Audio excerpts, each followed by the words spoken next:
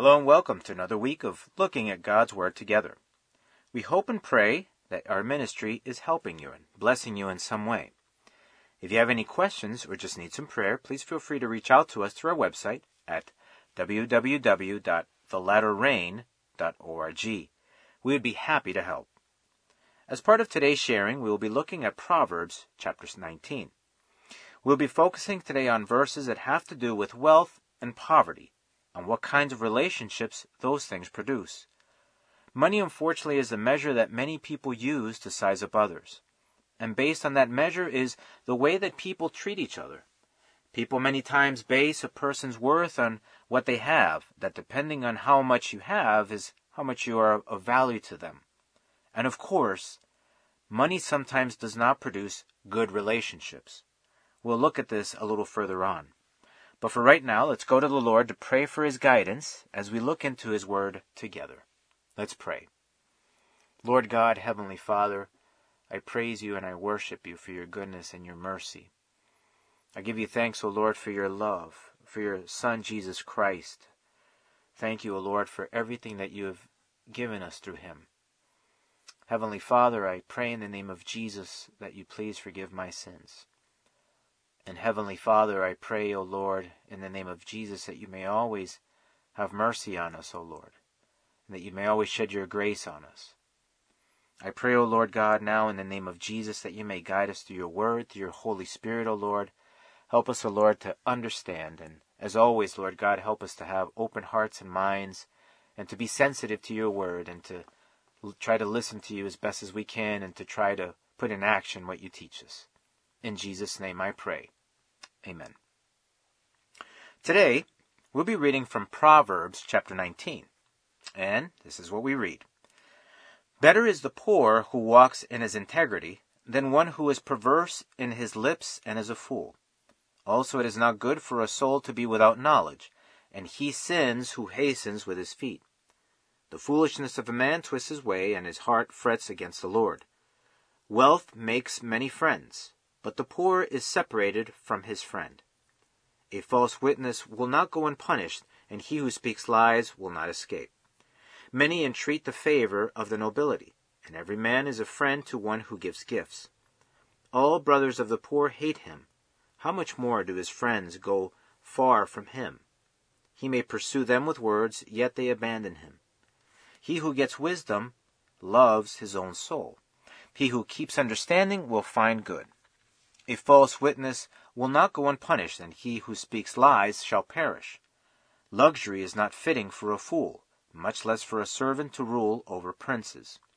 The discretion of a man makes him slow to anger, and his glory is to overlook a transgression. The king's wrath is like the roaring of a lion, but his favor is like dew in the grass. A foolish son is the ruin of his father, and the contentions of a wife are a continual dripping. Houses and riches are an inheritance from fathers, but a prudent wife is from the Lord. Laziness casts one into a deep sleep, and an idle person will suffer hunger. He who keeps the commandment keeps his soul, but he who is careless of his ways will die. He who has pity on the poor lends to the Lord, and He will pay back what he has given. Chasten your son while there is hope, and do not set your heart on his destruction. A man of great wrath will suffer punishment, for if you rescue him, you will have to do it again. Listen to counsel and receive instruction, that you may be wise in your latter days. There are many plans in a man's heart, nevertheless the Lord's counsel, that will stand. What is desired in a man is kindness, and a poor man is better than a liar. The fear of the Lord leads to life, and he who has it will abide in satisfaction. He will not be visited with evil. A lazy man buries his hand in the bowl, and will not so much as bring it to his mouth again. Strike a scoffer, and the simple will become wary. Rebuke one who has understanding, and he will discern knowledge. He who mistreats his father and chases away his mother is a son who causes shame and brings reproach. Cease listening to instruction, my son, and you will stray from the words of knowledge. A disreputable witness scorns justice, and the mouth of the wicked devours iniquity. Judgments are prepared for scoffers, and beatings for the backs of fools. before we get into looking at the individual verses we're going to look at, we need to better define the poor that is being talked about here. For starters, we need to understand the reason for why someone is poor. The reason how they got there is what defines whether they are poor, the type that should be helped, or something else. The reason why some people are poor financially, and these are the ones that you need to be careful with, are the ones that are in that state because they're lazy. There are people that are so lazy that they are just waiting for someone else to give them something, the famous handout, if you will. They didn't do anything for them to help themselves. They are completely unmotivated and have no desire to become productive people because they are just simply lazy. And they find ways on how to blame everyone else for their so-called misfortune. And of course, they look for ways on how to take from others so they can avoid the effort of work. And 2 of the verses that we read today talk about this. Verse 15, for instance, says, "Laziness casts one into a deep sleep, and an idle person will suffer hunger." And verse 24 says, "A lazy man buries his hand in the bowl, and will not so much as bring it to his mouth again." These are the folks that look to exploit the social services that are meant for people that do need help. These are the people that try to appeal to your pity and take advantage of the good intentions others do have to help. So this kind of poor are not the ones that God talks about we should help. The Bible is very clear in that laziness cannot be tolerated. As a matter of fact, and according to the scriptures, if a person does not provide for their family, they should be seen as non-believers, even though they profess to be believers. 1 Timothy chapter 5, verse 8 says this, "But if anyone does not provide for his own, and especially for those of his household, he has denied the faith and is worse than an unbeliever." And in another part of the scriptures, the word is very clear on the requirement of work. 2 Thessalonians chapter 3, verse 6 to 15 says, "But we command you, brethren, in the name of our Lord Jesus Christ, that you withdraw from every brother who walks disorderly, and not according to the tradition which he received from us. For you yourselves know how you ought to follow us. For we were not disorderly among you, nor did we eat anyone's bread free of charge, but worked with labor and toiled night and day, that we might not be a burden to any of you, not because we do not have authority, but to make ourselves an example of how you should follow us. For even when we were with you, we commanded you this, if anyone will not work, neither shall he eat. For we hear that there are some who walk among you in a disorderly manner, not working at all, but are busybodies. Now those who are such we command and exhort through our Lord Jesus Christ that they work in quietness and eat their own bread. But as for you, brethren, do not grow weary in doing good. And if anyone does not obey our word in this epistle, note that person and do not keep company with them, that he may be ashamed. Yet do not count him as an enemy, but admonish him as a brother." So anyone that can work should work to sustain themselves. And of course, if they work hard, they will have what they need. They might not be rich, but they will at least have enough to survive. Otherwise, if a person is just lazy, then they need to get straightened out or left aside. But it is not right to support such people. It is especially not fair to those of us who work hard so we can help others, to give to those who have no desire to be responsible and do nothing to help themselves. So now then, who are then the poor that the Bible teaches that we need to help? There are those that are poor because something happened to them. Something went wrong. There are those people that are poor because they got taken advantage of precisely by someone that was lazy or a schemer, because someone did something wrong to them. There are those that are poor because they are sick, and their sickness does not let them to be productive. There are those that are poor because certain circumstances in life cause their downfall, maybe some decisions that were not well taken. There are many reasons for why a person could be in poverty. And these are the poor that the Bible says that we should definitely help. And we should help with the idea that this is something that is pleasing to God, and also because you might need some help also someday. Don't ever think or be so sure that nothing is going to happen to you ever. No one is free from going through circumstances that could change life dramatically. For we even read how Job's life changed and that he found himself without nothing in a matter of days. He lost all of his possessions, even though he was an extremely rich person at the time. He lost all of his children and even lost his health. He lost everything. So never, absolutely never think that you are untouchable. Now that we have explained things a little better, we can start looking at the different verses, but under an appropriate and clear lens, if you will. Now let's start with verse 1. Better is the poor who walks in his integrity than one who is perverse in his lips and is a fool. In this verse, we read of a person that might do things right and still be poor, that they might be a person of integrity. Here and in many other places in the Bible is where the wealth gospel gets shot to pieces, if you will.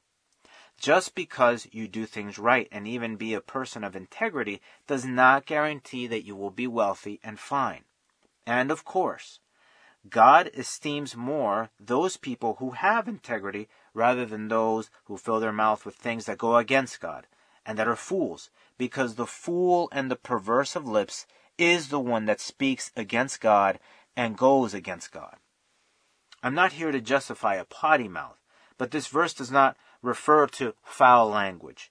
Unfortunately, some people worry more about shunning foul language rather than worrying about other things that are much more important, as we will see later on. Now let's jump to verse 4. Wealth makes many friends, but the poor is separated from his friend. Here we learn that many people have a tendency to look to have relationships with people that have some sort of wealth. People in general admire others with money, and they envy their lifestyle and their possessions. Most people that have money, or at least try to show like they have money, will always be surrounded by other people. But on the other hand, when a person is seen as poor, chances are, if they ever even had friends at some point, maybe under different circumstances, they would be abandoned by those so-called friends. Here's where we need to be careful, especially if you are perceived as a person of wealth. Those that pose to be your friends may not necessarily be true friends, just interested people. And at the same time, we cannot abandon someone because they are poor or in a poor state. That's where real friends are necessary.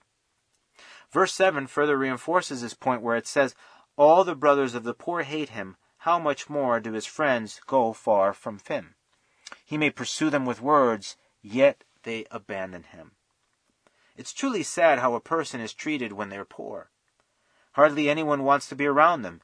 Here we even see that a poor person's family hates them. The poor sometimes gets treated like a disease.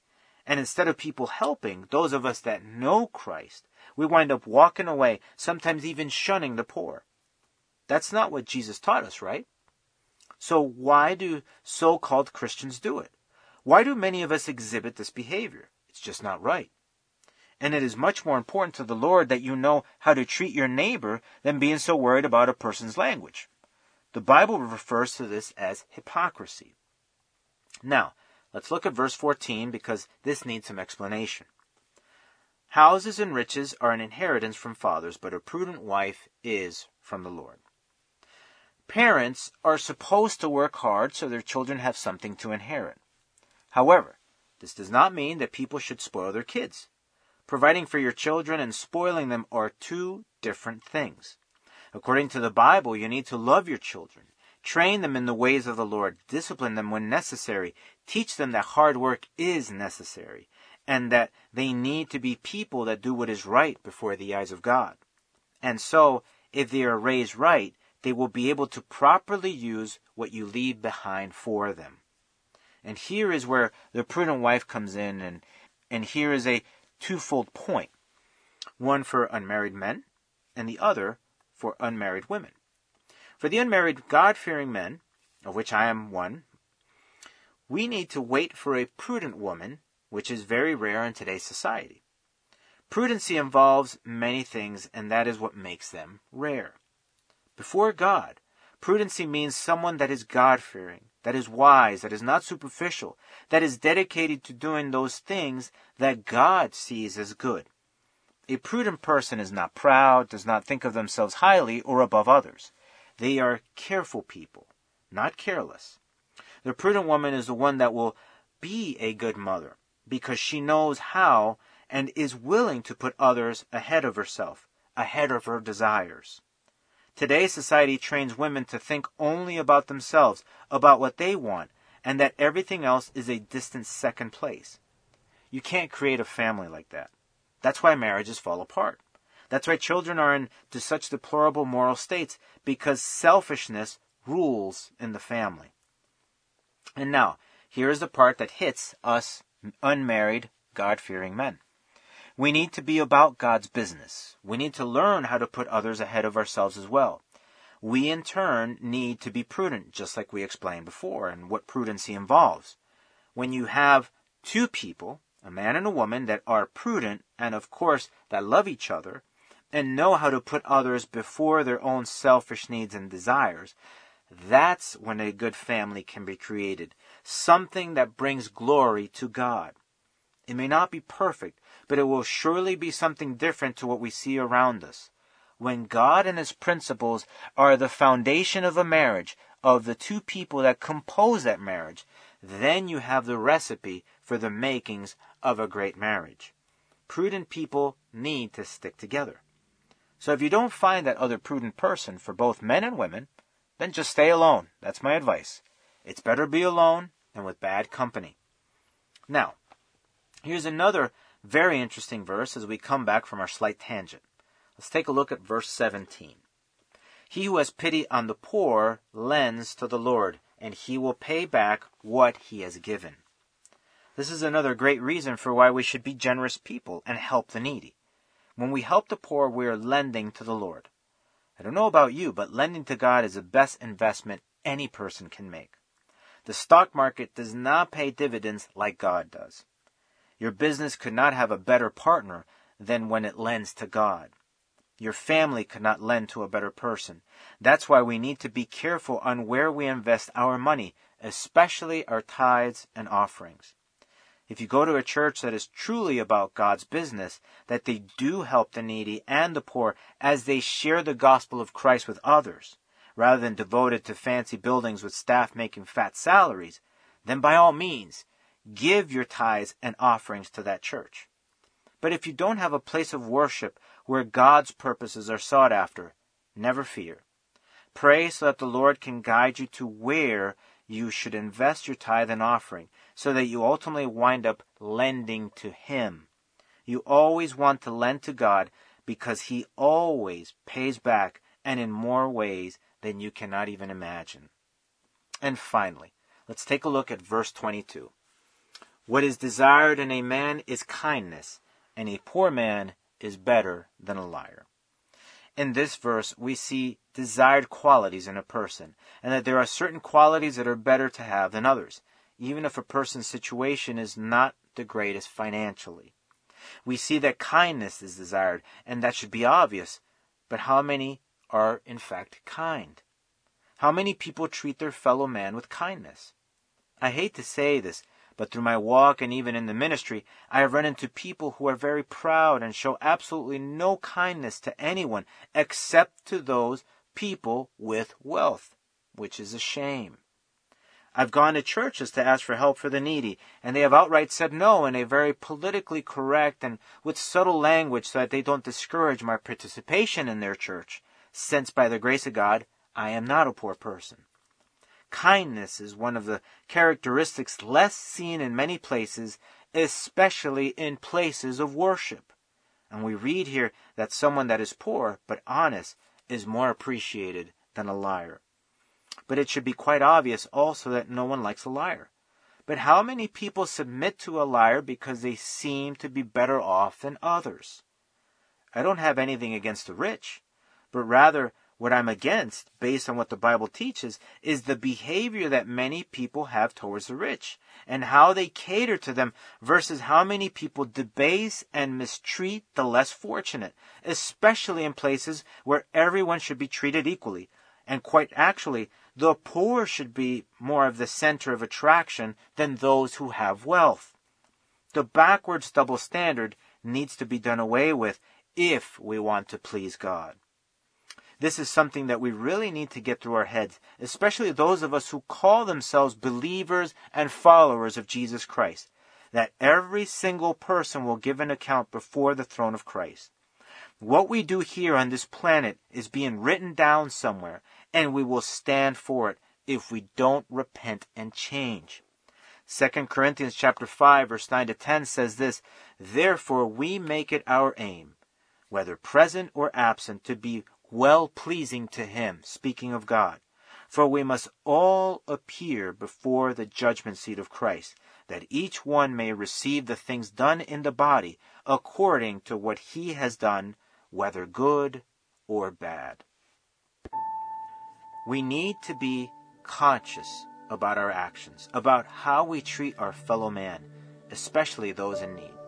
And yes, we need to be careful with helping those that try to take advantage of us, but there are so many people out there that do have legitimate needs.